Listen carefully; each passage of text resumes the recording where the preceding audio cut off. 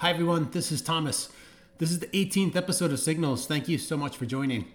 I'm going to open this episode with a lyric from a song written by a distant friend of mine called Ellis Paul.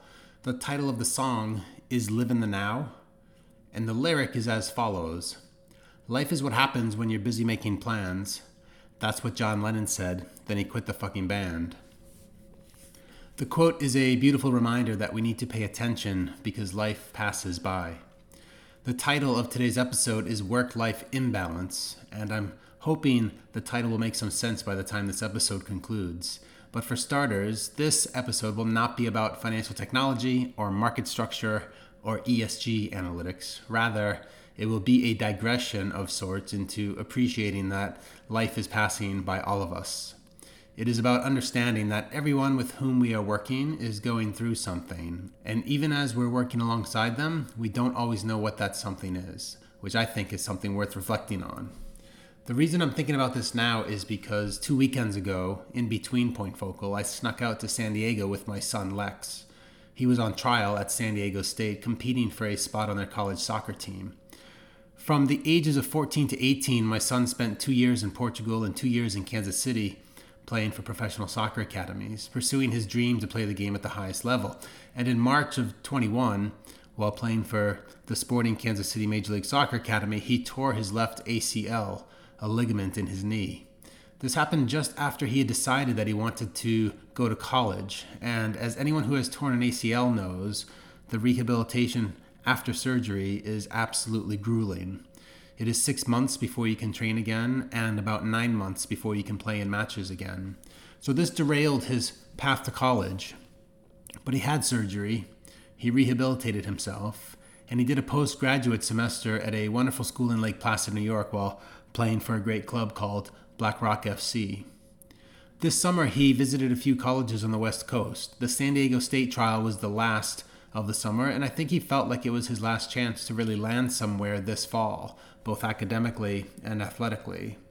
The amount of training that he did leading up to the San Diego State trial was incredible. I know because he dragged me to the pitch in the July heat to time his 3 miles of sprints regularly, and it paid off because watching Lex at the trial was amazing. I've watched him play since he could walk, and I can tell you his strengths on the pitch are his technical ability and his mind.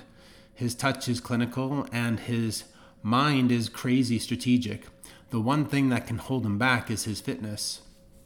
But as I say, he did an incredible amount of work leading up to the trial, and I've never seen him so fit in his life. I've never seen him move so fast. And there were 8 teams at the trial. It was clear that he had been placed on the most elite team, and it was also clear that he was, if not the top player on the team, he was among the very top players on the top team. So the trial was going very well until the end of the first day when he tore his other ACL, his right ACL. So we flew home early from San Diego on a red eye, both of us just devastated. And for the following week, I just tried to support him as best I could while at the same time experiencing an overwhelming sense of loss. After seeing what he had gone through with his first injury and watching him get back to playing the best soccer of his life, I just couldn't believe he had to face this again. And even as I speak about it now, it strikes me, being someone who has experienced real loss and grief, how an injury like this could produce that feeling, that sense of loss. And meanwhile, Point Focal, of course, rolls on. We re-released the Equities Liquidity Matrix Torch Analytics on the Tab Forum. We had an important trialist find a bug in our product that we had to resolve. We had key team members on vacation at the same time, which made a challenging week even more challenging. And then this past week, we set up 2 new firms in trial in New York City and in Boston, and I also tested positive for COVID. This is my first time with the virus, and I feel fortunate to be feeling merely unwell, but not worse than unwell. Now, my son has already scheduled his surgery, and he's written coaches explaining that he'll be ready in the spring to join their program and committed to being ready for their season in August of 23. And I think that is a brave place for my son to be right now. I was most pleased when he told me he was choosing surgery to heal himself because he is a human first and a football player second. The reason I bring all this up is because It was consuming in that first week after it happened, and the following week we took some time away as a family, which was helpful, but even then there was just this sense of loss around the family for Lex. And I can imagine how, if you haven't had a child who's lived away from home for so long and pursued a dream for so long and recovered from a major setback only to be set back again, I am sure this story can be difficult to appreciate. But that is actually the point. Because wherever you are, whatever you're doing, you are yourself surrounded by people who every day are going through things about which you cannot know. And even if you did know, you might not be able to appreciate.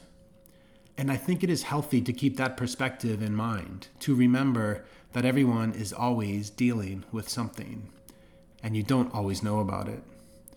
And just as I will never forget the sight of Lex walking off the pitch in San Diego and seeing what he was feeling in that moment and knowing what I was feeling in that moment, I am quite sure you and those with whom you work have at some point been through something similar that created a work-life imbalance.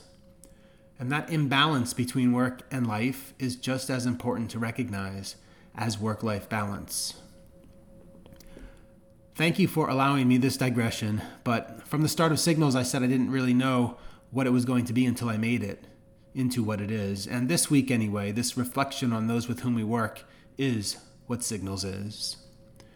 We have some truly exciting things happening at Point Focal, which I look forward to sharing with you next time. But for now, know that when you or those around you are struggling with whatever you are struggling with, know that this community in some small way understands. Thank you so much for listening. Cheers.